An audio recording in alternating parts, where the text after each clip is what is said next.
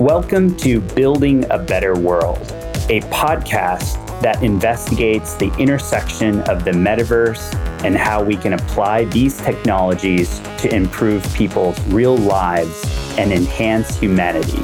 The metaverse is more than a web of networks. It is an unfathomable, life-shaping tool.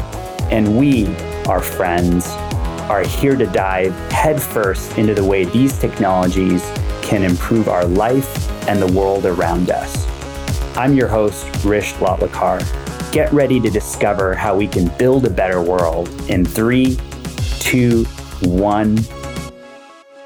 Hey, Ayman, it's really awesome to have you here today on the Building a Better World podcast. Thanks for joining us. Thanks for having me. Ayman is the CEO and co-founder of the social network VERO, and they are building an amazing platform for creators. And I'm really passionate about a lot of the values that you are really promoting here and building into the application, but you believe in general. So really excited to have you on. Would love to hear maybe about your background and kind of what got you passionate about this cause, and tell us a little bit more about kind of what you believe in as it relates to social networking. Sure. Yeah. It's an exciting journey that we're on. It's been a few years that we're building the social network with an idea of that the social network, the real social network, is the most powerful, just organic connection that we have in the real world. And it got us, I keep saying it got us out of the caves because we can't do things alone. Like as human beings, we rely on each other a lot. We need each other. Because we're here for a short period of time in the grand scheme of things, we need for people who learn things to pass those learnings on to other people. And if we think about ourselves as that collective, just outside of ourselves, this from a meta standpoint of how we need each other to propel into the future and build off of experiences, you think of the social network that exists in the real world as really the most powerful gift and the most powerful asset and tool that we could possibly create ourselves. And so having technology be able to bridge space and time where, I get to talk to you I'm in Dubai. I don't know where you are right now. In Miami right now. Miami, we're able to bridge space and time. I don't need to get on a plane. I don't need to trek across the world. So we're saving all of that effort. And yet here we are connecting as human beings and using technology to do that. And so our objective is to use technology to enhance the real world social network as opposed to getting in the way of it. And we do that really by not doing so many things that we could do, which is to, we don't try to hijack this willingness to connect by having something get in the way of that and choosing what we get to see and what we don't get to see and what will keep us engaged, and having, hijacking that willingness and that predisposition to want to share and connect, and taking it in the way of, just keeping us online for as long as possible, using these devices so that we can show ads. I don't have a problem with ads in, being informative. It's what we as a platform would need to know about our users and need to be able to manipulate their behavior to get them to see those ads. That's the problem that I have personally, and we as a group have, against the attention economy in general. So we're trying to build a social network online that enhances the social network in the real world and connect people across the world, give them opportunity to learn from each other, connect with each other, be inspired, and just grow as individuals and pass things on in their own experiences to other people. Yeah, wow, that's amazing. I love how you kind of clarified that vision. I think you're right that ultimately we're all, really striving for this connection, and it shouldn't be fettered by these other kind of goals that kind of, affect how we express ourselves. I remember, I think you may have said this on another interview, or I might have, I've heard this a lot of places as well, is that, on social networks, people are kind of different than they are in their normal lives or in their regular lives. What do you think about that? Like why is that? Obviously kind of we know why that's happening in some ways, but how do you kind of reconcile that as in terms of the way that the business model works? Yeah, it's very much tied to the tool. The tool starts to manipulate the person using it, and it's really interesting to see because it's feeding on just basic human behavior that may already be there, or it's encouraging a certain behavior because of the outcome that is either being promised indirectly, or you see other people gaining quote unquote success, whatever that means, and then mimicking that behavior. And if you think about it, if you give everybody a stage, then everybody's going to perform. And you put a microphone in front of people, they'll say something, even though they had no desire or even thought before that of that behavior. And I always so the Matrix plays a big role in my thinking, the movie, and I don't know if a lot of people would geek out on just all the details that are put in, and you think about Neo being in the Matrix and then consuming a cookie or consuming any kind of food, and it potentially reprograms them, reprograms him. And in our case, we are affected by the tools that we use. And initially we think of them as things that don't have any negative impact on us, but over time they do affect us and can affect us negatively if we have a tendency to, because we're social creatures and we want to connect with others, and we don't realize, but it's sort of embedded. There's some, bad ingredients, I would call them, in whatever it is that we're consuming. And human beings, we go through this cycle quite often. And I compare our digital consumption with food, the food that we eat, and over time, how conscious we become about the ingredients that are inside our food. And even we go back to how was that, if you eat meat, or if you consume, even if you're just a vegetarian, or as far as being a vegan, if you start to look at the ingredients and the process in which that food is prepared, you can see that you can make certain decisions that can better your health, how long you get to live, all of these things. And so I believe that people are becoming more and more aware that apps and how they're designed, and software and services, whatever, in whichever form that they present themselves, they are a kind of consumption because you consume them with your brain. You don't consume them with your digestive tract. You're consuming them with your thoughts, with your, what you start to realize the kind of mood that you're in after you've consumed something, and what kind of behavior it triggers. And so if there's an encouragement to get up and dance to music and do this kind of stuff, then you're going to do it because you see other people doing it and they're reaching kind of success. And it's really sort of the boiling of the frog. You don't realize it's happening to you. It's happening in very small quantities. And we're up against, we were talking about the social dilemma before we started the interview. You're up against these machines that we're seeing just how capable they are in beating us without us even knowing that we're in a game, for that matter.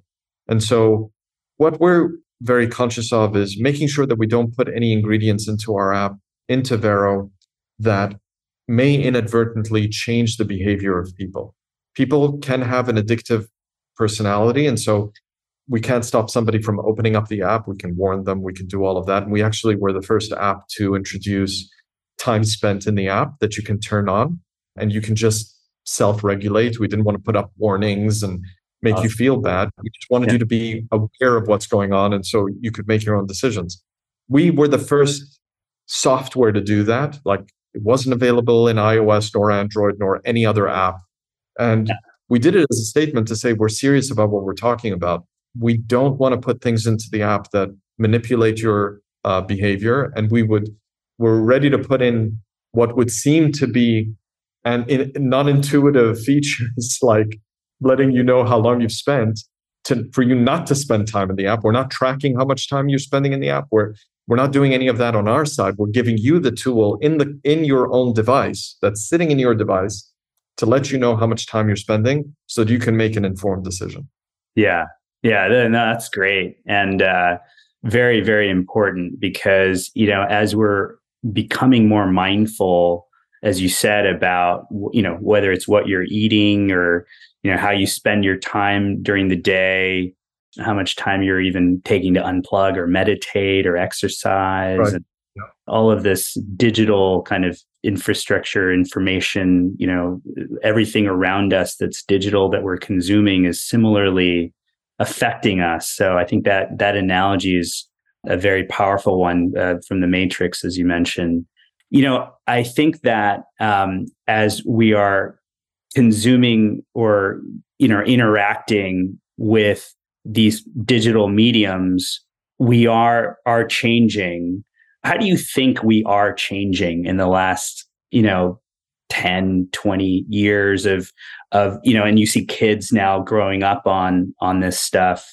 What's your thoughts around where we heading, and whether that's a new kind of way that we'd interact with this stuff that as VERO is building, or the engagement models, the attention economy models? Is there some kind of baseline kind of change that we're incorporating in ourselves? Yeah, I think there are a few things that I'm I was born in 78, and so I consider myself a kind of my conscious, or I became mostly aware and lived through the 90s. So going from that to where we are today, so it's pre-internet and then post-internet.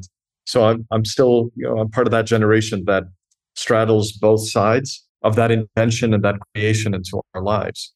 And what I've noticed, just generally, I think we have more ADD than we've ever had. I think just as a species, because we have so many things calling for our attention, and they're being dripped into our lives in these very, very small, not even bite sizes, it's even smaller than bite sizes, drips that we get left, right, and center. And so it prevents us from being able to live in the moment as much and seek out non-digital experiences. I see us much more tied to obviously our devices. We see that generally, people just looking, sitting at a dinner table and everybody's looking at their devices, or being out in these wonderful places and not being able to focus on that. And so if we watch these shows where people had to, you couldn't call somebody when they were in their car. You had to wait until they showed up at their home or at work.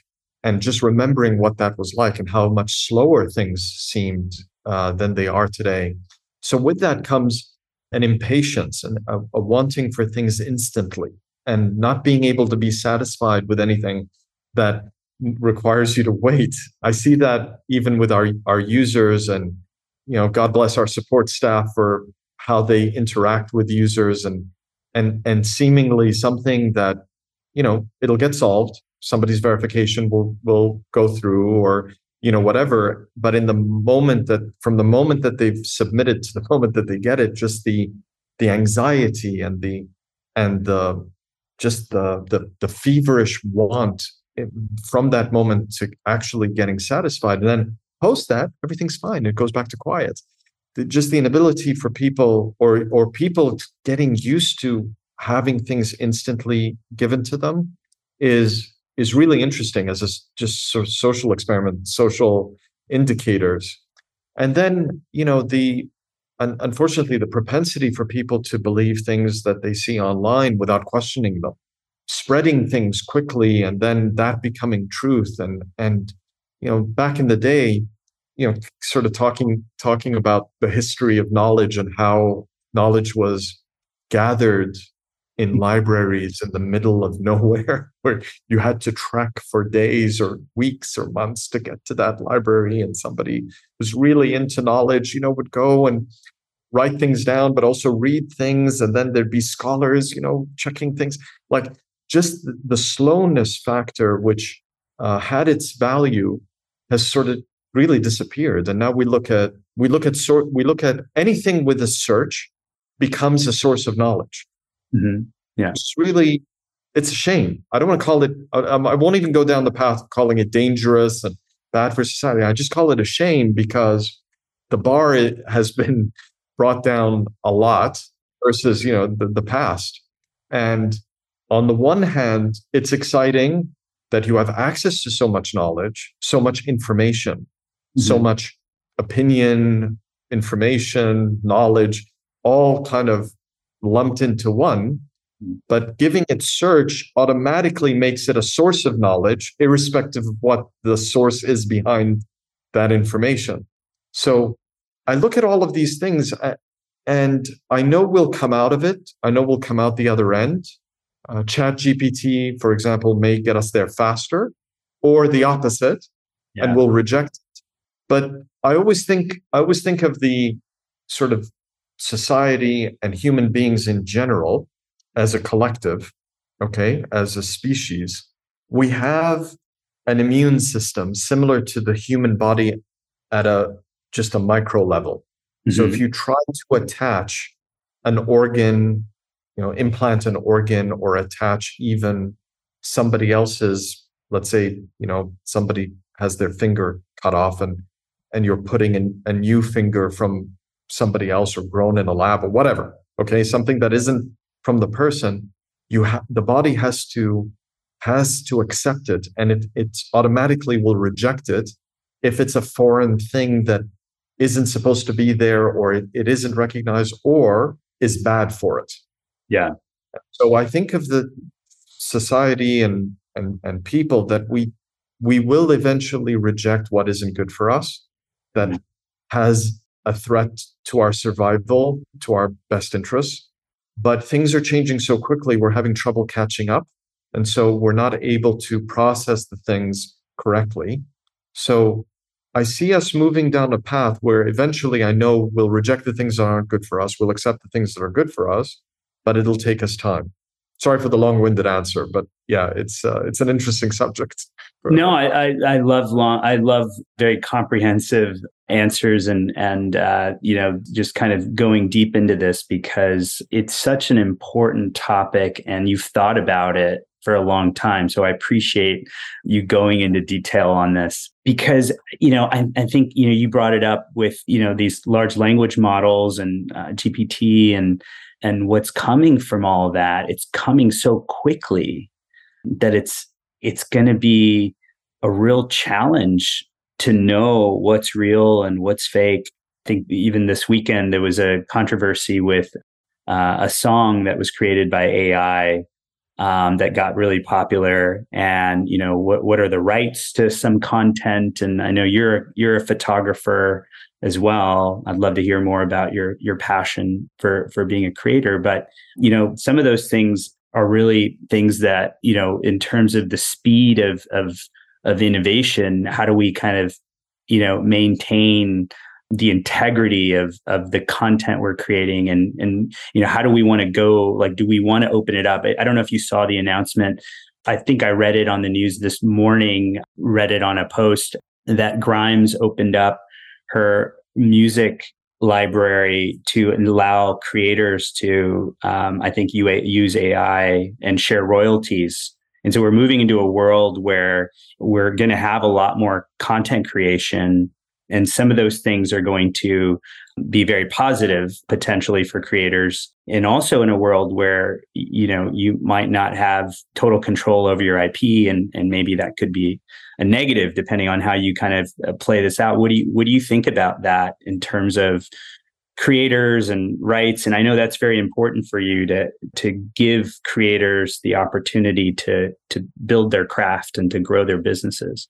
Yeah, I'm all for somebody taking something by the reins and deciding for themselves consciously that they want to use something, or not just to be different, but to embrace something new. And it's up to them to decide that. And it's up to others to decide. And we should respect others that decide they don't want to go down that path. I remember, these things become blips in history that kind of get lost and forgotten. But I remember For example, Metallica not being on any platform whatsoever, whether streaming or iTunes or anything. And I'm a huge Metallica fan. Me too. And obviously I wanted their music to be on these platforms. But at the same time, I could understand why they didn't want it to be on the platforms. Yeah. So it's really a question of what kind of experience you want your fans to have. What kind of position do you want to take in the creator ecosystem? If you don't want to call it the creator economy, you have others like Radiohead who decided to give away their music for free, for example. At one point you could download their music. So it's really about you having control and choice on how things play out. And you can decide to hold back as long as you want to see how things ultimately evolve. And you do it in a moment of calm as opposed to a moment of just wanting to jump on board everything.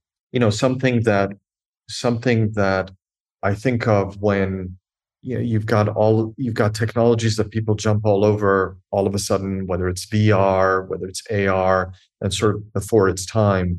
Whereas now you're starting to see things in a much clearer way on how you can use them, as opposed to thinking it's the be all end all of all things.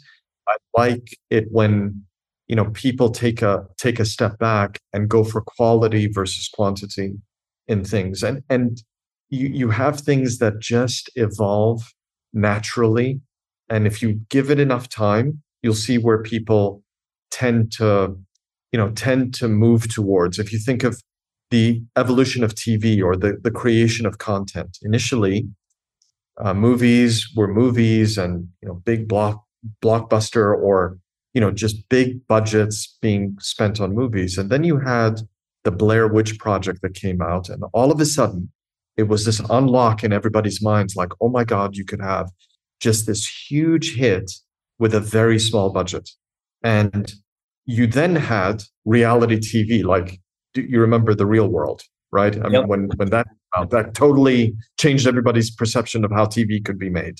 And so you had reality TV, and everything was about reality TV at one point. Every single show was about reality TV. If you were making a TV show, you were part of the past, you weren't thinking about the future, and everybody was just trying to come up with every kind of idea for a reality TV show, and that's all that was on TV. Yeah. And then House of Cards. You fast forward, Netflix basically decided, you know what? TV is going to be about this. And that was the gamble that they went after. And it spurred a new idea, which was basically quality over quantity, back to quality, back to investing in ideas and great storytelling. And now that's all we get on TV. We live in an age where TV is almost better than movies. How is that possible? And we have access to this. And it's really this decision, and I hope we don't go back, where this decision of quality versus quantity.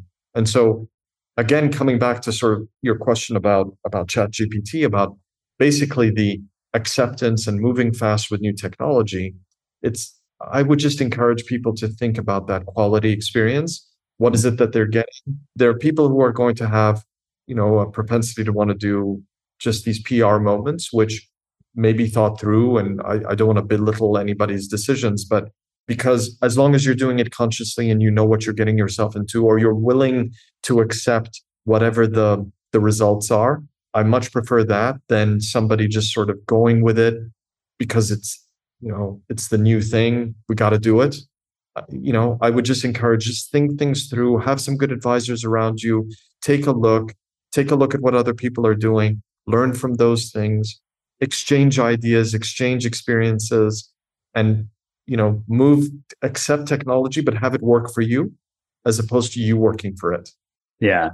Yeah. And, I think this kind of opens the way. And we talked earlier, we'd hung out in Dubai recently at a Web3 event.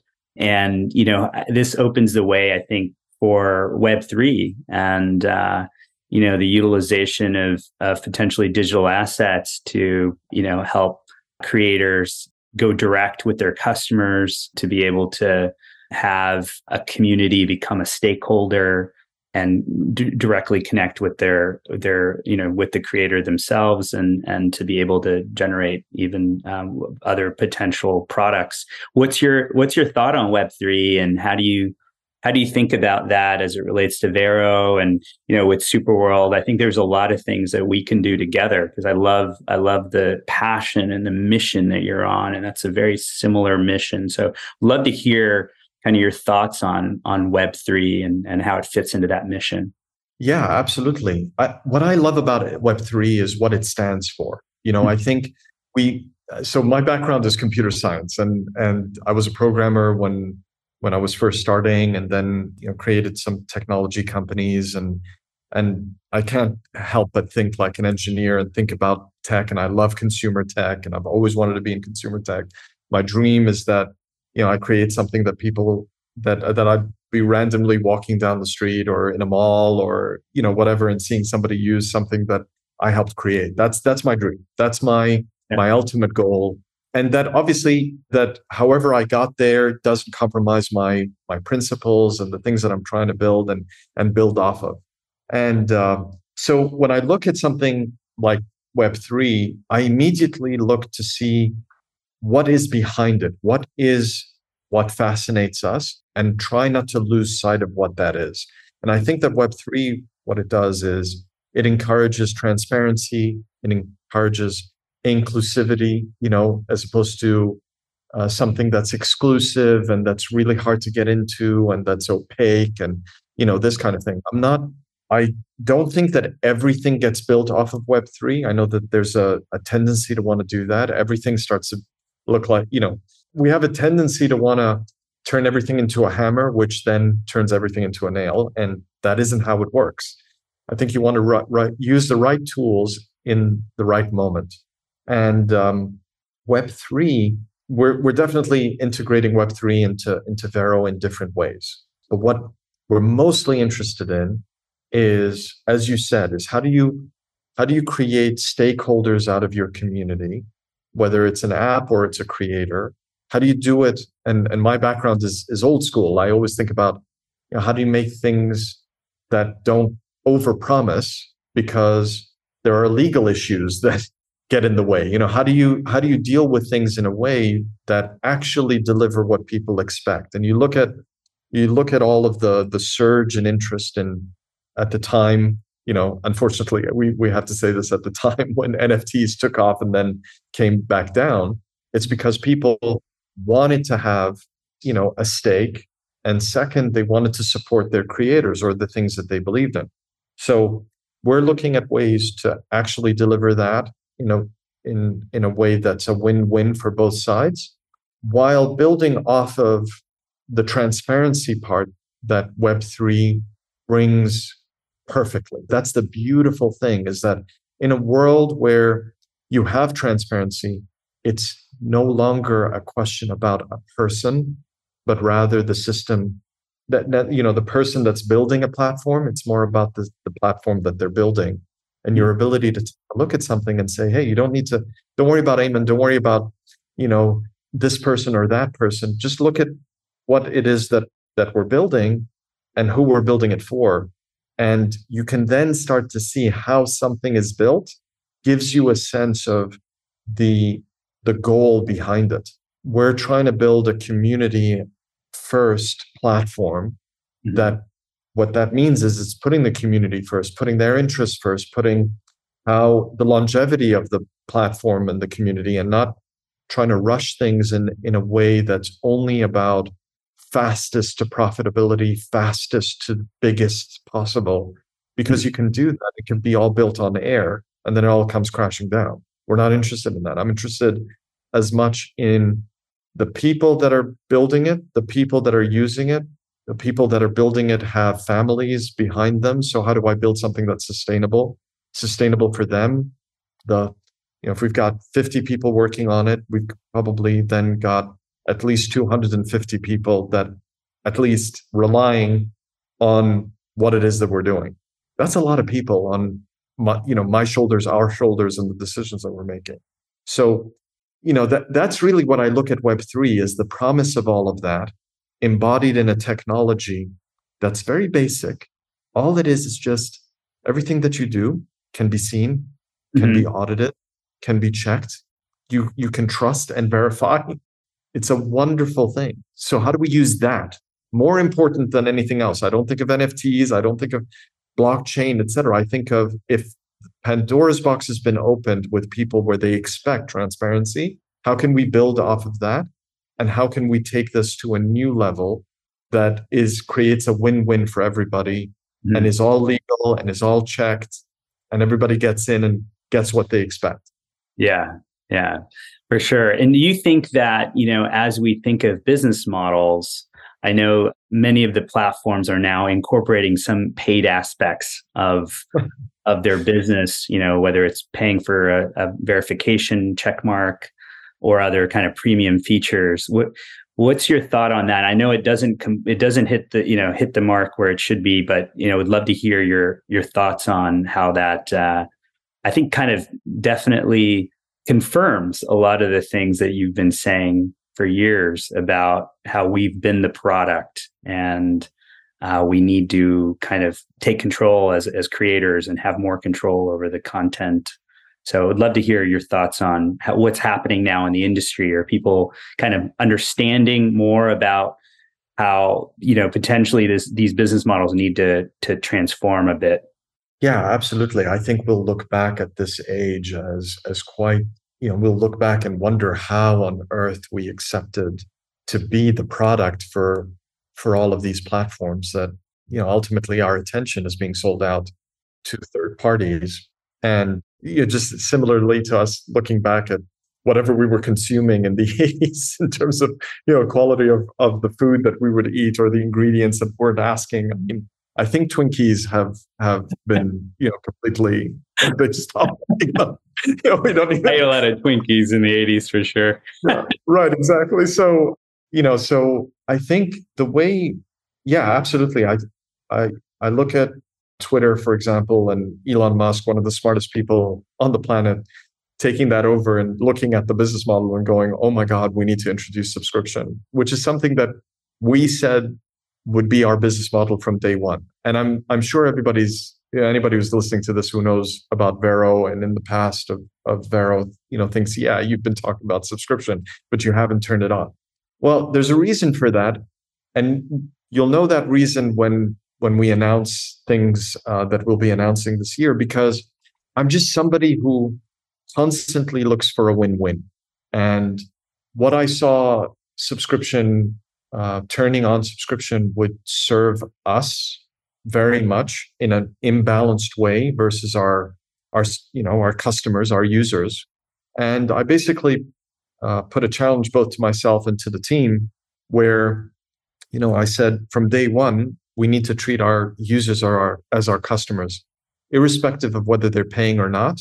We need to think and be used to dealing with our platform as a subscriber platform, not as a user platform where all we care about is numbers. So an analogy would be that you're trying to create a scene, you're trying to create a party or some kind of an event, and all you are doing is sitting at the door doing whatever it is that you can to get people through the door. You don't care what they do inside. You don't care what kind of experience that they have. You don't care if they're falling over, if they're hurting themselves, if they're having a bad experience, or if they're having a great experience, but it's bad for them. All you care about is, can you be at the door and can you get enough people in? And so what we've done as a team is get used to dealing with people on a personal level. I'll sometimes jump on a customer. I'll find out about somebody has a question, has a concern, has feedback, didn't have a good experience. I'll get on a call and do a Zoom call with them and make sure that they feel heard, that we try to act on what it is that they're talking about if we can. If it's a low-hanging fruit, why not? And so when we think about our business model defines the culture of our app. It defines the culture of the community that we're building, the DNA of everything that we're doing. We're not thinking about putting in some feature that increases engagement for the sake of engagement. We look at are people satisfied? Are they coming back because they're having a good experience? Are they making friends? Are they learning from each other? Are they connecting with other people? Are they seeing that their content is, if it's good, it's being recognized? And what kind of features can we create that further recognizes those people? Very important.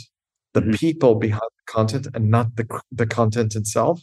I heard, Maddie Hapuya is a great content creator on YouTube. And, he was saying, there's a tendency for apps to want to connect users to content as opposed to users to creators. And I want to be about connecting people. And so whether it's users to other creators or users with other users with similar interests, whatever it is, ultimately it's about a person to person connection that I care about the most. And so features are driven by that. We have a ton of features that are coming out. We're building stuff left, right, and center. It seems like we're taking forever because we're a small team. It's how we can sustain ourselves by being small and not too big. We don't want to be in a mode of growing and then laying people off. That's just something I can't deal with as a person. So, we try to keep the team tight and small. It just means that things take us longer to build. But it's clear, it has been clear for close to a decade now while we've been building this, that the way to go forward is a subscription model because it keeps us honest. It keeps us, focused on our users who are our customers. It lets them understand that it's a simple model, but, it's a simple contract between us and them. You pay, you gain access, and you fund what it is that we're doing.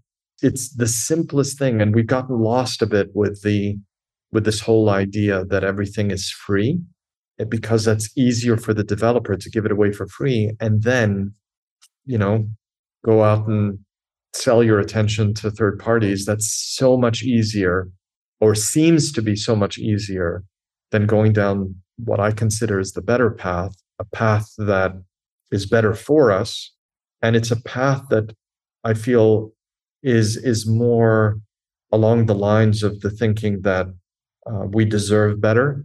So, I think it's the ultimate win-win when you can create a platform that serves its users because they're customers, that they can feel and have an opportunity to be stakeholders in that. So throwing in the Web3 portion, which we'll announce, sometime later this year, that to me is the ultimate path. Now, whether they accept to use it, whether they think does all the things that it needs to do, that's up to them. But we would have done our job, which is to give it the best chance it has to being a true alternative to everything that's out there, built from the ground up with better ingredients and a better alignment of interest between us and our customers. That's great. No, exciting. It's very exciting. And I love how, as a creator, there's just so many different things that you can discover: intros and photos and links and books and movies and places. And, you really get to know, it's like what you said, you get to know the people that are the creators and get to know even the relationships and things. I'd like to go a bit into your, we talked about how this digital media and all of these different platforms and the drip. How do you disconnect? I know you're a creator. How do you, in your personal life, what are things that you use to, kind of gain balance and empower you and inspire you? Love to hear kind of what you do in your personal life as a creator, or, in your family, et cetera. What would you do to kind of keep yourself energized? Luckily, I have a great and very supportive family, all the way from my wife to my kids. They understand what it is that I'm doing. They understand the sacrifice that it takes, and they're sacrificing, as much as I am. I am, on the one hand, putting in, large sums of money, which is ours. I don't consider it to be mine. I consider it to be ours. And they understand that. And I involve them in that understanding. It isn't just, dad's in his office doing stuff and they don't know what the heck is going on. So they understand the partnerships that I'm trying to forge, the work that I'm trying to do. And that is I get a lot of strength from that. I get a lot of strength in their understanding and their questions and their curiosity, and them being aware of what it is that I'm doing. But also the team, we stand together, which is really important. Where my extended family is my VERO family, who are the people that are helping me build this and dealing with things on a daily basis. And it extends all the way out to the users. I mean, the kind of things that I see coming from users of the platform, reaching out to me personally or reaching out to the team, that means a lot. And I get a lot of strength and a lot of inspiration from that. And there are the small things that one can do on a daily basis. When I have time, I use photography as my way of unplugging, and I have an M11, so it even further puts you in the moment, because you can't be thinking about anything else when you're taking a shot with a manual focus lens. It's actually impossible. It's actually tied to a lot of there are therapies, methodologies that allow you to come out of everything from depression or ADD or all of these things by actually using a manual focus camera. I know it sounds quite interesting, but if you do need to disconnect, I highly recommend that. It doesn't matter if you're a good photographer or not, it doesn't matter. Like, just experiencing things. I take my camera everywhere I go, irrespective. If I'm going anywhere out of the house, I carry a camera with me, because it can take pictures where back home, like if it's sitting on a shelf, it's not going to take a picture by itself. So I take it with me, whether I think I'm going to get a shot or not, or I'm going anywhere interesting. It doesn't matter. I just stay in that discipline. And lastly, I mean, a way I disconnect, or lastly, a couple of ways is I try to take care of my health through fitness. So as much as possible, I try to disconnect there, even though I do have my phone with me and I am a lot of times working between sets. And then there's gaming. I'm a bit of a gamer. So I do play games. I'm looking forward to Zelda coming out. Zelda Breath of the Wild 2 is coming out on the 12th of May. So the kids and I are waiting for that.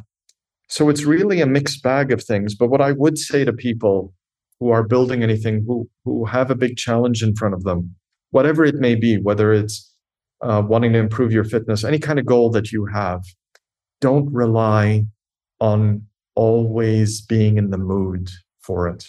Like, that's something that I think we fall into a habit of, I'm not in the mood, so I don't do it. You got to do regardless of your mood. You got to do regardless of the circumstances. You could be going through hell, but other people are relying on you. You got to just show up. You got to show up. Got to show up, get something done. Just turn that wheel even an inch. It counts every single day. And I've learned that over the years, because you do fall into that thing of just saying, you know what, I'm just not feeling it right now. And, there'll be days it's okay if what it takes is for you to be creative and you have to deal with certain other things, or you're going through something and you're not able to be creative. Take whatever energy that you can muster and put it into something else, whether it's operations or, just problem solving, or helping other people with whatever problems that they're dealing with. As the leader of this enterprise, of this organization, I sort of, I have a responsibility that regardless of what I'm going through, I need to be there for other people, because they need my guidance, they need my direction, and I'm happy to give it. And the more you can create a family environment where people, they really believe in something together and they want to build something together, and we have a shared goal, it just makes that, ability to jump in no matter what's going on in your personal life, all the more easier.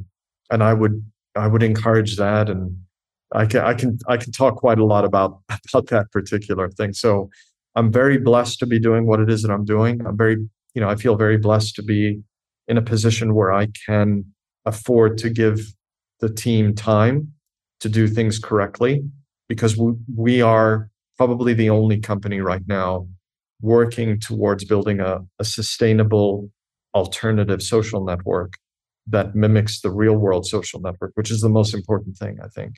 In this world, we're seeing how important what it is that we're doing is. People are willing to spend billions to solve this problem, personal billions, Luckily, I haven't had to do that, but it's certainly, a big sacrifice on all fronts. And I believe in what it is that we're doing and the importance of what we're doing. I love that. So inspiring and so important for all of us as technology is advancing, and we definitely need to prioritize different areas of our life. That I think having the kind of vision that you do and bringing the community and your team around you in that vision, it's amazing. That I think we got to figure out a way to kind of get more people to understand the importance of what you're working on, because the technology is transforming so fast, as you said, that ultimately it's going to work out. Like, as you said, we can identify what's good for us. And so I'm really happy that you're kind of helping to bring that to the world. So thanks for all that you're doing to build a better world. I have one final question. Superworld's a virtual world that's built on top of the real world, where you can buy any place in the world and you can become a stakeholder there and have a connection there and build things there and do things. What's your favorite place in the world? Where if you could buy a plot of virtual real estate anywhere in the world, where would you want to do that? What would you want to build? Yes, I'm quite partial to. I just recently moved to Dubai, and I'm enjoying it tremendously. I think that it's the most, it's one of the most forward-looking places, and the Emirates just in general pushes you to think outside of the box and think differently and think into the future. So I've definitely added it to my list of favorite places. I frequently go between Dubai and Abu Dhabi, and each one has a different feeling and pushes you in different ways. One lets you think big, and the other one lets you think fast and big. They each bring something different to the table, which is really awesome. But in the past, I've said quite frequently that my favorite city in the world is Paris, and my favorite country in the world is Italy. Mm-hmm. So in terms of places I go to, those are two of my favorites. Like, I love anywhere in Italy. You can put me anywhere in Italy and I'll love it. I speak Italian now as a result of that. I lived a few years in Paris and find it to be a fantastic city, and I can spend as much time as anybody wants in either one of those places and would be happy to. So anything that gets me, anything in that realm, I'd be interested in. So awesome. Yeah. And I noticed you do take a lot of photos in all of those places. So wonderful to see your profile there on VERO. Well, thank you so much, Ayman, for being here today. Really enjoyed this conversation. Thank you for what you're doing to build a better world. Where can people find you online? What's the best way to kind of get in touch or learn more about what you're working on? Well, the best place would be VERO. So I'm just Ayman at VERO. So vero.co/Ayman. You can find me there, and obviously download the app and interact with me. I try to get back to anybody who's got a question, if they mention me in their own post or in a comment or something. Sometimes work gets pretty busy, and I can't answer right away, but I try to as much as possible. But that's best place to find me. Awesome. And again, looking forward to seeing the exciting news that coming out later this year on Web3 and all the other things that you're going to be building at VERO. Thanks so much for being on the Building a Better World podcast. Looking forward to talking again soon. Thanks for having me, man. Thank you for listening to this episode of Building a Better World. For more, search Building a Better World in Apple Podcasts, Spotify, and Google Podcasts, or anywhere else podcasts are found. On behalf of the team here at Superworld, thanks for listening.